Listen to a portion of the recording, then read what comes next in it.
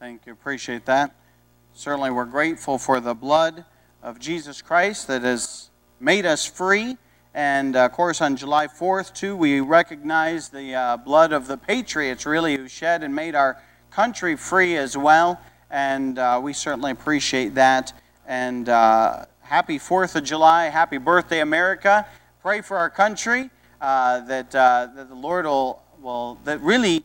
Here's what needs to happen, that Christians would stand up, Christians would stand for what's right, and that this nation and the direction she's headed would run into opposition that would say, no, we ain't doing that, and we're going to do right, and we're going to live right, and so we certainly need to pray for that. We need to do our part and take our stand. No, we're not going to go picket. We're not going to... But we ought to, where wrong is wrong, we ought to stand up and say, hey, that's not right.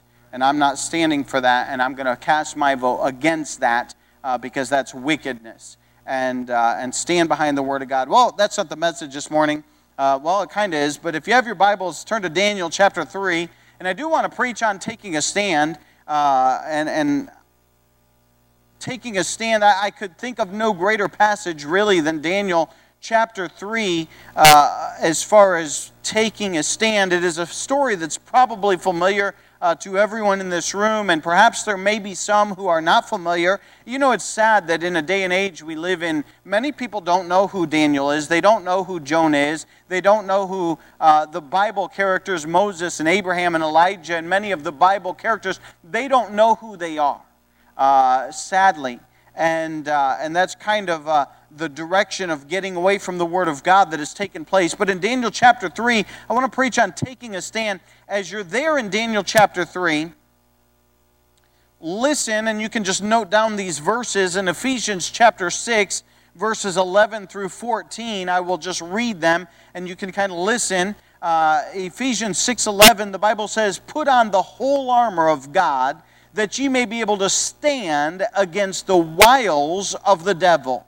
For we wrestle not against flesh and blood, but against principalities, against powers, against the rulers of the darkness of this world, against spiritual wickedness in high places. Wherefore take unto you the whole armor of God, that ye may be able to withstand in the evil day. And having done all to stand, stand therefore, having your loins girt about with truth, and having on the breastplate of righteousness." And Daniel chapter 3 certainly encapsulates that idea of taking a stand for the Lord Jesus Christ. And as we are Christians, and as we're saved and born again people this morning, and if you're not saved and you're not born again, listen, I encourage you, trust the Lord Jesus Christ today as for salvation. Listen, there's no salvation in any other way. The Bible says, "For there is none other name given amongst men whereby we must be saved." It is only through Jesus Christ. There's no church that can save you. There's no religion that can save you. There's no amount of money that can save you. Only Jesus Christ can save people. And so if you've not been saved this morning, I encourage you, put your faith and trust in Jesus Christ, and He will save you. And then for those of us who are saved and who are born again, listen, we are, there's no question about it, we are living in a dark day. If you don't realize that, turn on the news. And just watch. You probably can't stomach more than 5 minutes. I know I can't hardly stomach the news and what is going on, because certainly there's a lot of things going on. But I want to encourage you in this, that listen, this is not the first time wickedness has engulfed a nation. You can go through many times throughout Scripture. Matter of fact, in Paul's day and in the apostles' day that they lived, there was wickedness that was engulfing those nations and really controlling all that was going on. But I want you to know this, that a Christian can stand even though there's wickedness all around us. It has been done many times in the past, but we have to take a stand. And in this passage in Daniel, I want us to see Christians who had taken a stand for what was right. Daniel chapter 3 and verse number 13, the Bible says this, This is after Nebuchadnezzar, the king of Babylon, has already set up his idol, and he's already commanded everyone to worship that idol. And the three Hebrew children did not bow to that idol, and so it was called to the king's attention. And so he's talking to them, and he's going to give them, he's already given them the instruction of what they are supposed to do. And in verse 13, it says this, "Then Nebuchadnezzar, in his rage and fury, commanded to bring Shadrach, Meshach, and Abednego. Then they brought these men before the king. Nebuchadnezzar spake and said unto them, Is it true, O Shadrach, Meshach, and Abednego, that do not ye serve my gods, nor worship the golden image which I have set up? Now if ye be ready, that at what time ye hear the music of the cornet, flute, harp, sackbut, psaltery, and dulcimer, and all kinds of music, ye fall down and worship the image which I have made. Well, but if ye worship not, ye shall be cast the same hour into the midst of a burning fiery furnace. And who is that God that shall deliver you out of my hands?" Verse 16, "Shadrach, Meshach, and Abednego answered and said to the king, O Nebuchadnezzar, we are not careful to answer thee in this matter. If it be so, our God whom we serve is able to deliver us from the burning fiery furnace, and he will deliver us out of thine hand, O king.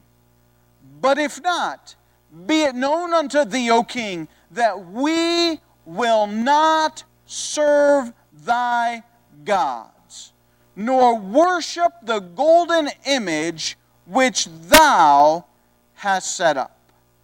Let's stop right there and let's have a word of prayer before we get into the message. Father, we thank you for your goodness to us. Thank you, Father, for truly the liberty that we have to openly meet and proclaim your word and openly pray and openly praise your name. And God, we're able to do it in the church house. We're able to do it on the street corner. We are truly not limited, and we thank you, God, for the liberty that we have.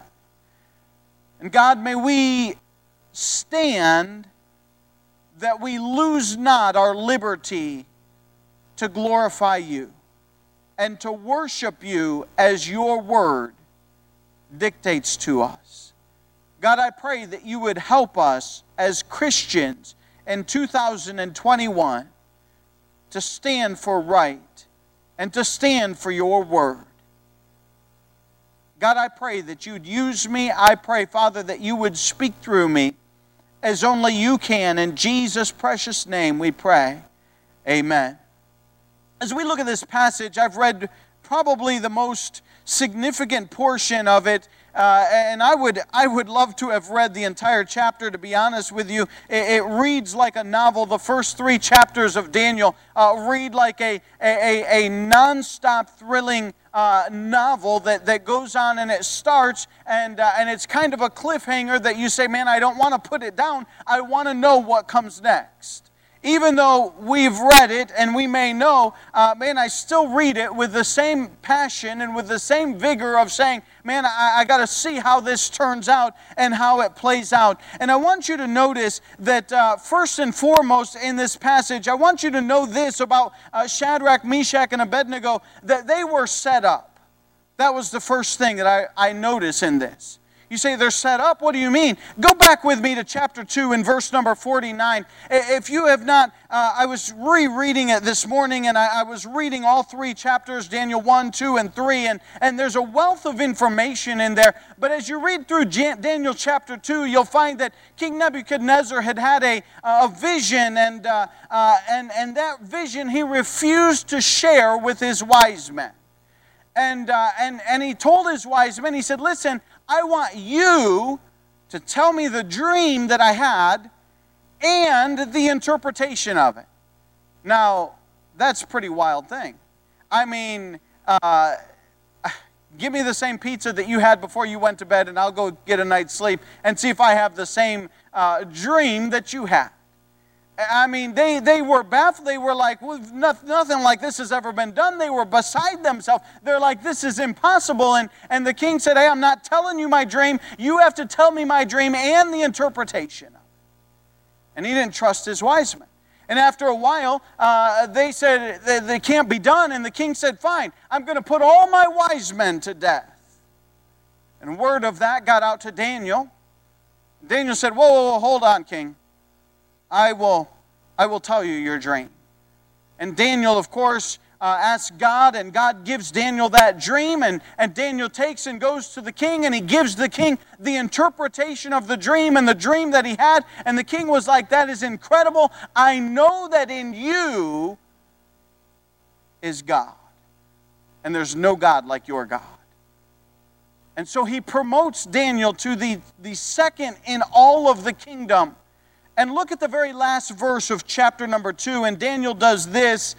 Then Daniel requested of the king, and he set Shadrach, Meshach, and Abednego over the affairs of the province of Babylon, but Daniel sat in the gate of the king.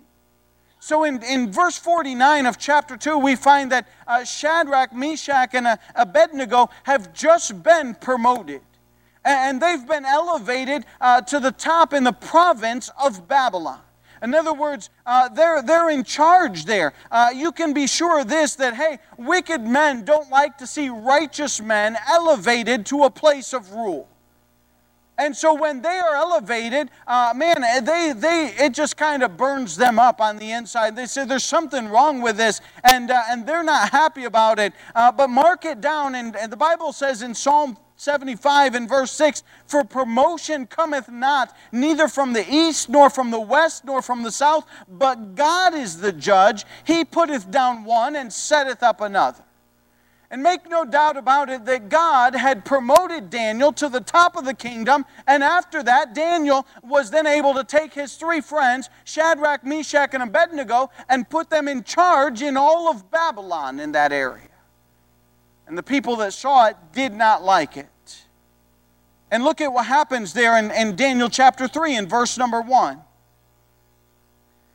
Nebuchadnezzar the king made an image of gold, whose height was 60 cubits, and the breadth thereof 6 cubits. Look at what it says. He set it up in the plain of Dura, in the province of Babylon. Wait a minute. Where was Shadrach, Meshach, and Abednego just promoted to? The very province of Babylon. Do you think it's an accident that the king established his statue there in the province of Babylon? I don't think it was. Much like as you read on and you find in Daniel chapter 4 and Daniel chapter 5 and going forward when Daniel was thrown into the lion's den, there were men that were behind that who came to the king and said, hey, let's write a decree that if anyone prayed anything, that they be thrown into the lion's den, knowing very well that would incriminate Daniel and have him thrown in the lion's den. And it's just my opinion, but I think, hey, there were some guys that were not happy about these new people being promoted in Babylon, and they were upset about it, and so they go to the king and they say, hey, let's do this. Hey, let's set up this big idol. And so the king does that. And he sets up a big idol there in the very province of Babylon. Look at verse number 2.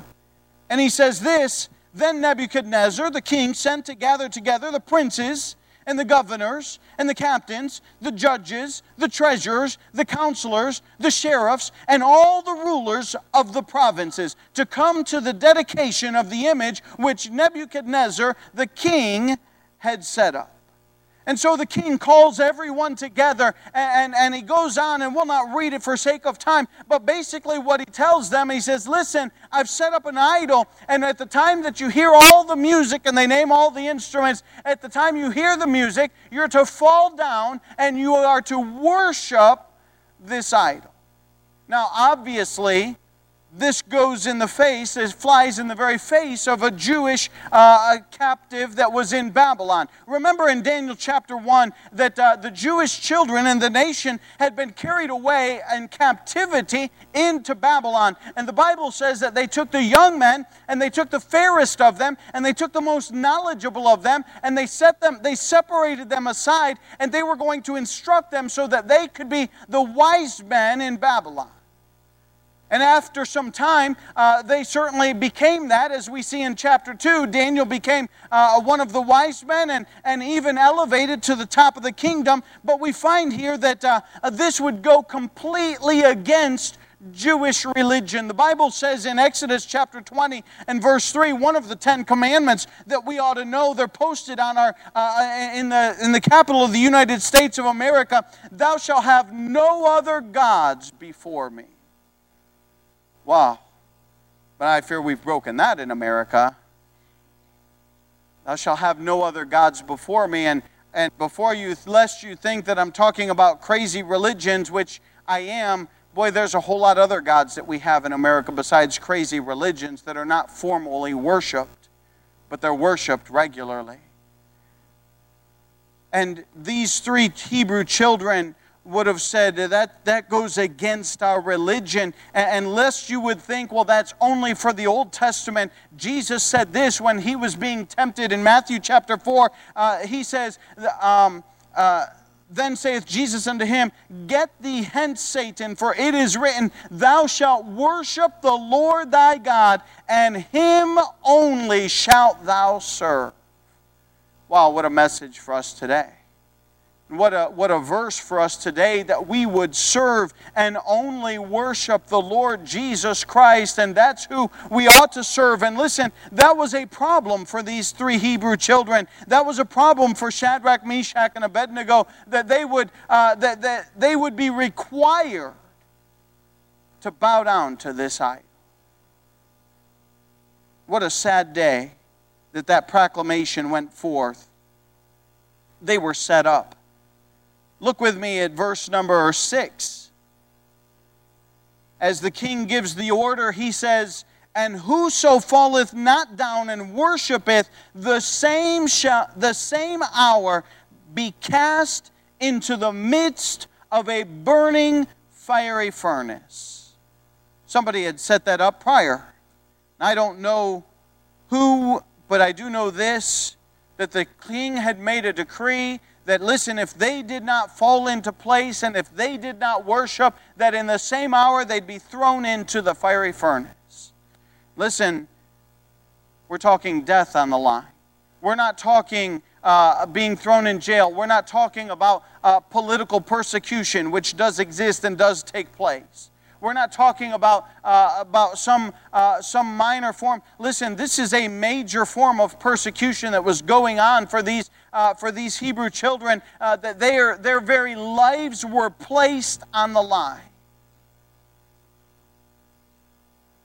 Look with me at verse number 8. Wherefore at that time certain Chaldeans came near and accused the Jews.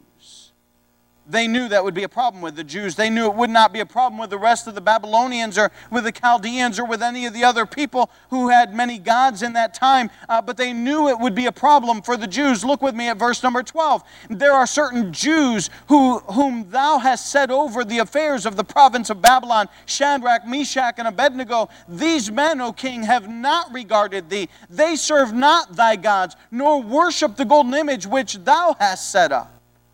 What I'm saying is there was a planned persecution that they were bringing, and they were targeted.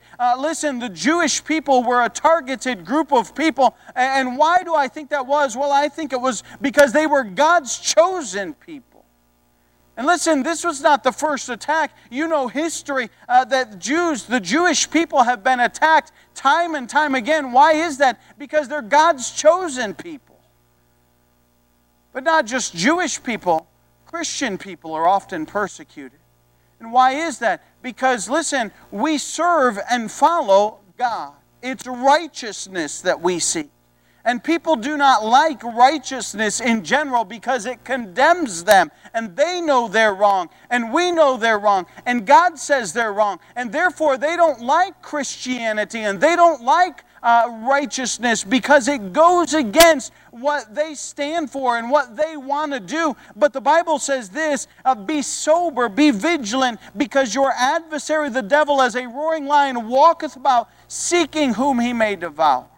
And we do need to understand that we do have an enemy. There is an adversary that is after us as Christians. Just as these Jewish people were targeted, and just as God's people have always been targeted. And listen, that's nothing new. I want you to see first and foremost in this chapter the setup that they were under.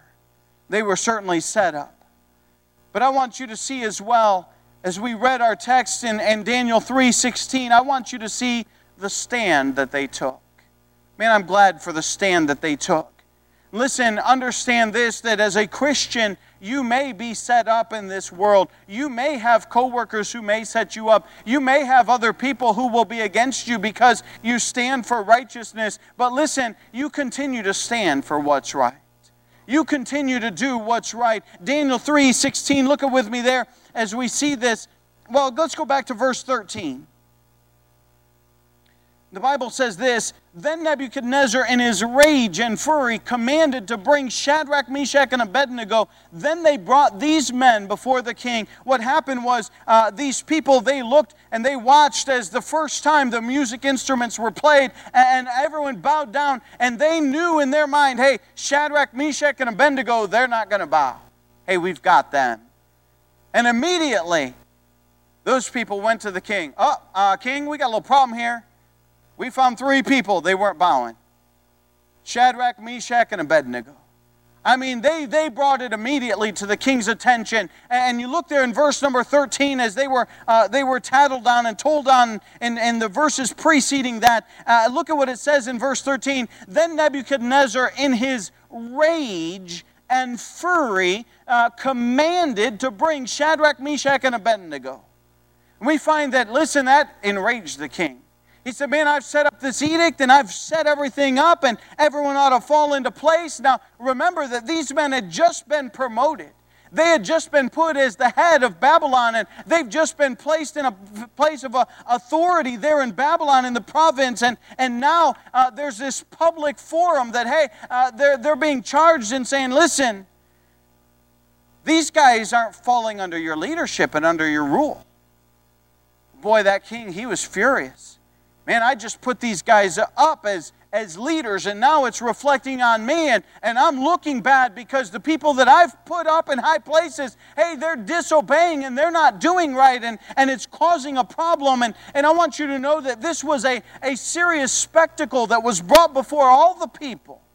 I mean, they had called all the news outlets and let them know. I mean, the Independent reporter was there. The Canton Repository, he was there, and all the reporters, I mean, they were there to watch this story unfold and find out what's going to take place. And they're saying, hey, listen, this is going down, and these guys are not going to bow, and they're not going to bend, and they're not going to do what the king has told them to do. They stood strong. And this king was furious. And so in verses 14 and 15, he explains it to them again as we read. And he says, now listen, maybe you guys didn't understand. Maybe you thought you were exempt because you were elevated to this position in Babylon. But listen, all the people, when the music plays, you've got to bow to this idol. And he charged them and said, listen, you have got to do this.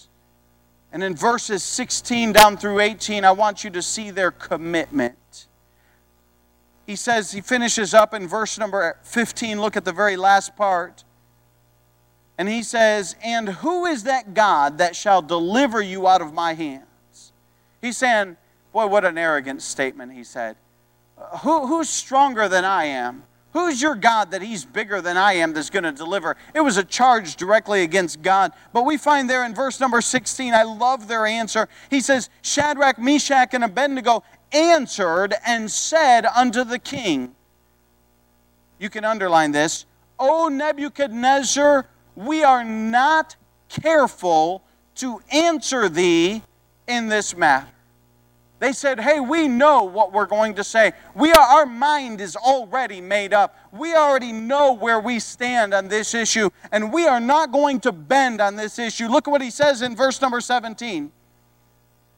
If it be so, our God, whom we serve, is able to deliver us from the burning fiery furnace, and he will deliver us out of thine hand, O king.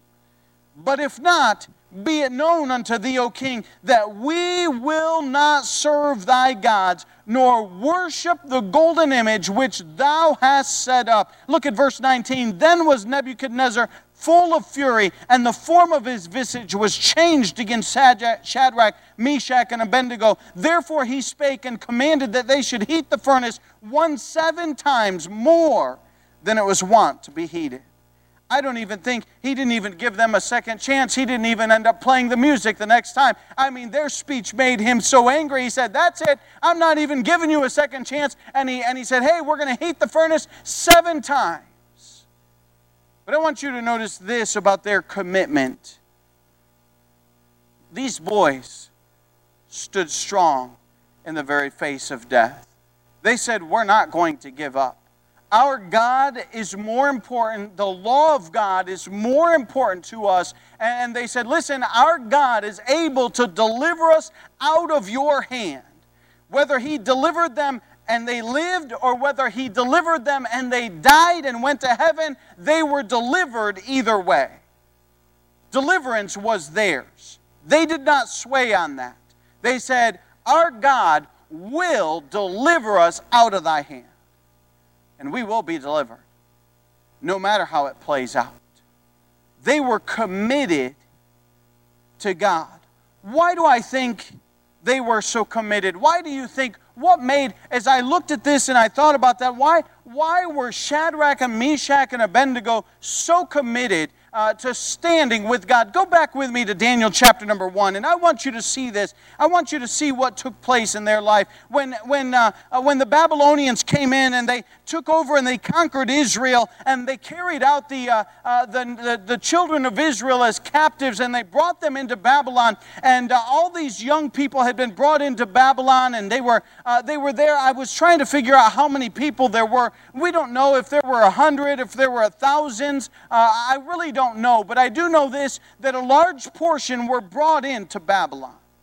And when they brought these young ones, the fair-looking ones and the educated ones, and they wanted to educate them to be the wise men of their country, they put them under the king's provision.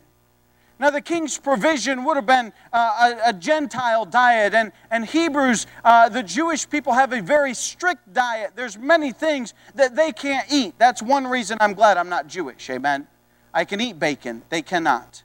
I can eat a cheeseburger. They cannot. Okay? There's many religious rules that they followed and that they followed under. But listen, they had been given them of God, and they were very serious about those laws, and it meant something to them. And when the king had given them the diet that they were supposed to eat, I can assure you this, it was not kosher according to Jewish law, because nobody cared about kosher except for Jewish people. And so there was not a Jewish kosher meal that they were given. Look with me at verses 5. Verse number 5. Daniel 1:5.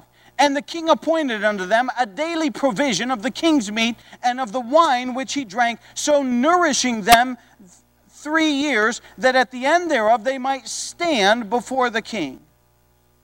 Now among these were of the children of Judah Daniel, Hananiah, Mishael, and Azariah, unto whom the prince of the eunuchs gave names, for he gave unto Daniel the name of Belshazzar, and to Hananiah of Shadrach, and to Mishael of Meshach, and to Azariah of Abednego. Look at verse 8. But Daniel purposed in his heart that he would not defile himself with the portion of the king's meat, nor with the wine which he drank. Therefore he requested of the prince of the eunuchs that he might not defile himself. In other words, the king had given this portion, and Daniel, when he started getting it, Daniel and his 3 friends, I'm assuming they were roommates, were all in one spot, and they came to the table, and they sat down, and they looked at the meal that was provided them. Now remember, they're captives. They're not there of their own volition. They didn't just say, well, I'll show up to the king's table today. No, they were taken captive, and they were held captive, and this was really against their will, and they were sitting at the table, and they looked at the food, and they said, Mom and Dad would not approve of this. But more than Mom and Dad, the priest would not approve of this. But more than that the priest would not approve of this, God would not approve of this. And they said, we can't eat this. And they didn't pitch a fit. They carefully and calmly went to the leader, and they said, listen, we can't eat this food. It's not kosher. It doesn't fit with our dietary laws and our restrictions. It's not what God has ordained for us. And I want you to notice that the Bible says there in verse 8 that Daniel had purposed in his heart. I love that verse for a lot of reasons, but one of the things that you can take out of that verse is it took one guy to stand up and say, hey, I am not going to do wrong. I am going to do right. And when he did, other people were encouraged to stand with him. And when you stand for what is right, others around you will see you and they will say, he's standing. I think I'm going to stand with him. He's right in what he's doing. And I'm going to stand with that fella.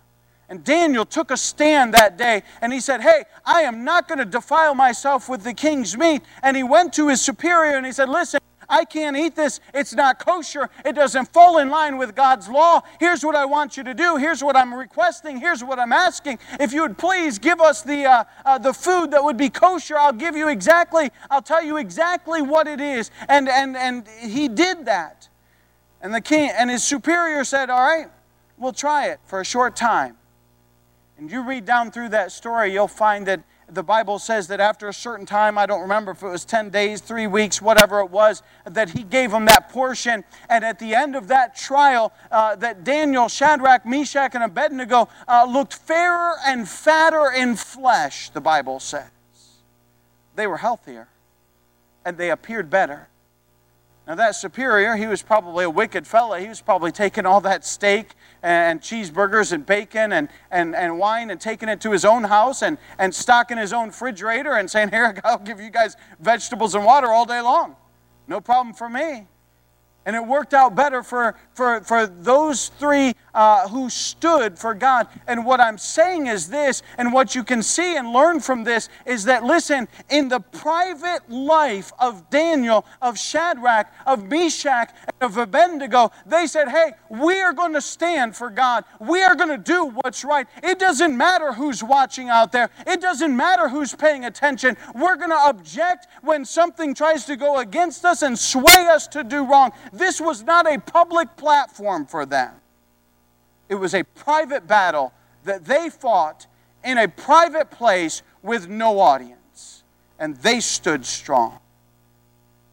And their commitment goes all the way back to Daniel chapter 1 when they decided, hey, in this private area of our lives, we are going to obey God in our lives. And oh, how that should speak to our hearts about having a private stand with the Lord Jesus Christ on a regular basis, that in private we'd spend the time in prayer, that in private we'd spend the time in the Word of God, that in private we would fight the battles against our own flesh and wickedness and say, God, I don't want to defile myself with the wickedness of this world, but I want to dedicate myself to you and I want to follow you. And the battles that are fought in private will eventually come to fruition in public. As we see that they were standing in a private setting.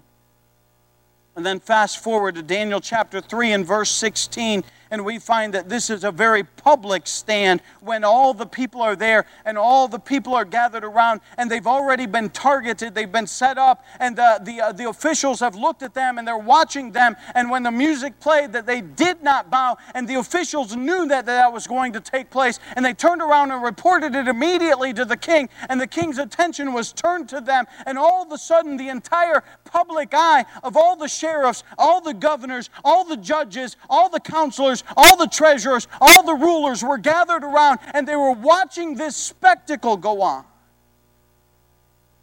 And they said, "King, we're not doing this. You do whatever you have to do. We're not doing it. We will not bow." And you look at the commitment of these three young men, and they stood in public, and they stood in public because they were standing in private. They were strengthened by saying, "Hey, we're not careful. God is able. We're not giving up." Tenacity.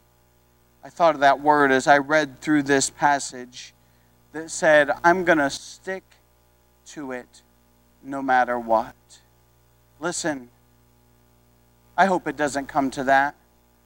But we need Christians who are willing to say, I'm going to stick to God no matter what. Hey, when this country hurls and attacks at Christians, and it does take place on a regular basis, you go, it's not new. It didn't start in 2021. It's been going on for quite some time. Go back to the bakers that wouldn't make a cake for the gay couple. Go back to the other Christians who are taking a stand. And I'm saying we are being targeted. But if you want to take a stand in public, you better take a stand in your private life and say, God, I want to live for you. You stand in your private life like they did, and you'll stand in the public spectacle when it comes, because it's already been established way before. And they were committed. They were sold out. They said, God, we want to serve you. They didn't compromise. Oh, the king was angry. You look there in verse 19, the Bible says that he was full of fury, and the form of his visage was changed against them. He was angry. He was irate. And you go there to the end of the chapter, and we know how it turns out in Daniel chapter 3 and verse 24 down through 25. We see the salvation of those men. I want you to notice even before that, listen, that king, he said, listen, we're going to heat that fire up to 7 times of what it should be. And the Bible says he took his strongest soldiers. And he said, you bind those 3 up and you throw them in the fire. Now here's his strongest soldiers. I don't know if it took 1 per guy. I don't know if it took 2 guys per the 3 children. I don't know how many. It doesn't say exactly. But let's just imagine, for sake of argument this morning, that it was 2 guys. And so 6 guys carried them fellows over to the furnace, his strongest soldiers, and threw them in. The Bible says that they died from the heat of the furnace, getting close enough to throw those Hebrew children in. What an incredible story. But yet, these 3 Hebrew children were cast into the fiery furnace. Look with me at 24 and 25. Then Nebuchadnezzar the king was astonied, and rose up in haste, and spake, and said unto his counselors, Did not we cast 3 men bound into the midst of the fire? They answered and said unto the king, True, O king. And he answered and said, Lo, I see 4 men loose, walking in the midst of the fire, and they have no hurt. And the form of the 4th is like the Son of God. What an incredible story. You say, preacher, you believe that happened? I believe every word of it. I believe those soldiers that threw those men in there died. I believe those 3 boys went into that furnace. And the Bible says that they were loosed and walking around and had no harm. What I'm saying is the salvation of the Lord came upon them. And listen, God was in there with them. I want you to know this. The Bible says in Hebrews 13:5, let your conversation be without covetousness, and be content with such things as ye have. For he has said, I will never leave thee nor forsake thee. What a comforting verse to every Christian to know that everywhere we go in this world, that God is with you. What a blessing. Preacher, you don't know what I'm going through. No, I don't. I don't. But I can tell you this, God does. Hey, He will go with you into the fire. He didn't say, well, I'll be with you up until that furnace door, then you're on your own, boys. No. He went with them in the fire and through that storm. And how many times in our life, sometimes the difficult trials we go through, Jesus said, I'll never leave you nor forsake you. You stand with Him. He promised He'll stay with you. He'll be with you through the thick and thin. I want you to notice not only His presence in the fire, I want you to notice His preservation of them while they're in the fire. The Bible says there in verse 25, they have no hurt. I can't even fathom that. I just can't understand how it could be. Do I believe it? Oh, I absolutely believe it.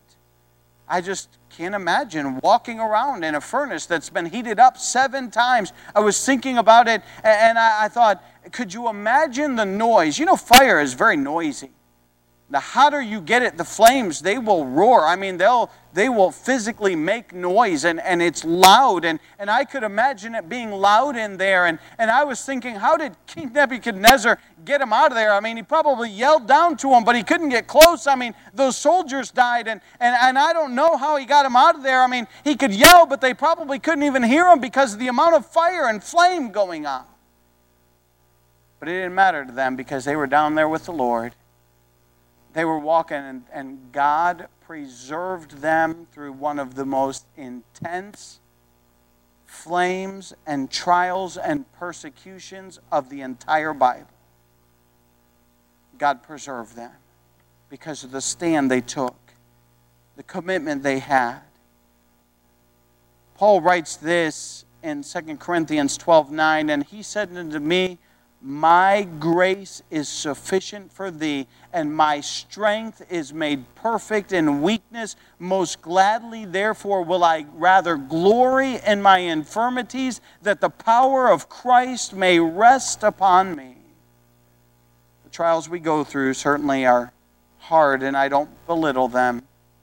But I do know this, God will preserve you, and He will go with you, and He will keep you throughout those trials. Our responsibility is like Shadrach, Meshach, and Abednego. Stand strong in your private life with the Lord Jesus Christ.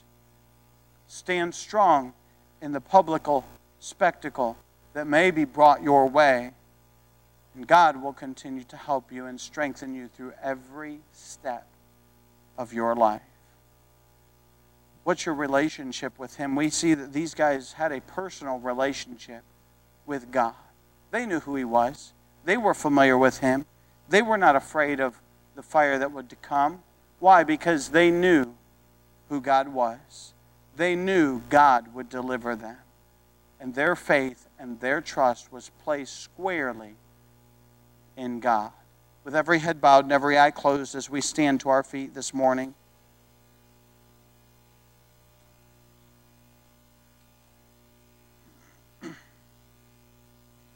God, we thank You for an example such as Shadrach, Meshach, and Abednego, standing so strong. And God, as the old song says, they wouldn't bend, they wouldn't bow, they wouldn't burn. God, help us, strengthen us in our private walk with You. God, that we would stand strong on a day-to-day basis. And when the public trials come, God, that we could stand strong even through them. God, I pray that you'd strengthen each and every Christian that's here this morning. Help us to have the tenacity. Help us to have the commitment that Shadrach, Meshach, and Abednego and Daniel had in their life. And how they stood even though hundreds, maybe even thousands around them did not stand. They stood strong. Help us to be strong. Help us to stand for your honor and for your glory. In Jesus' precious name I pray. Amen. As the piano begins to play, if God's spoken to your heart, the altar's open.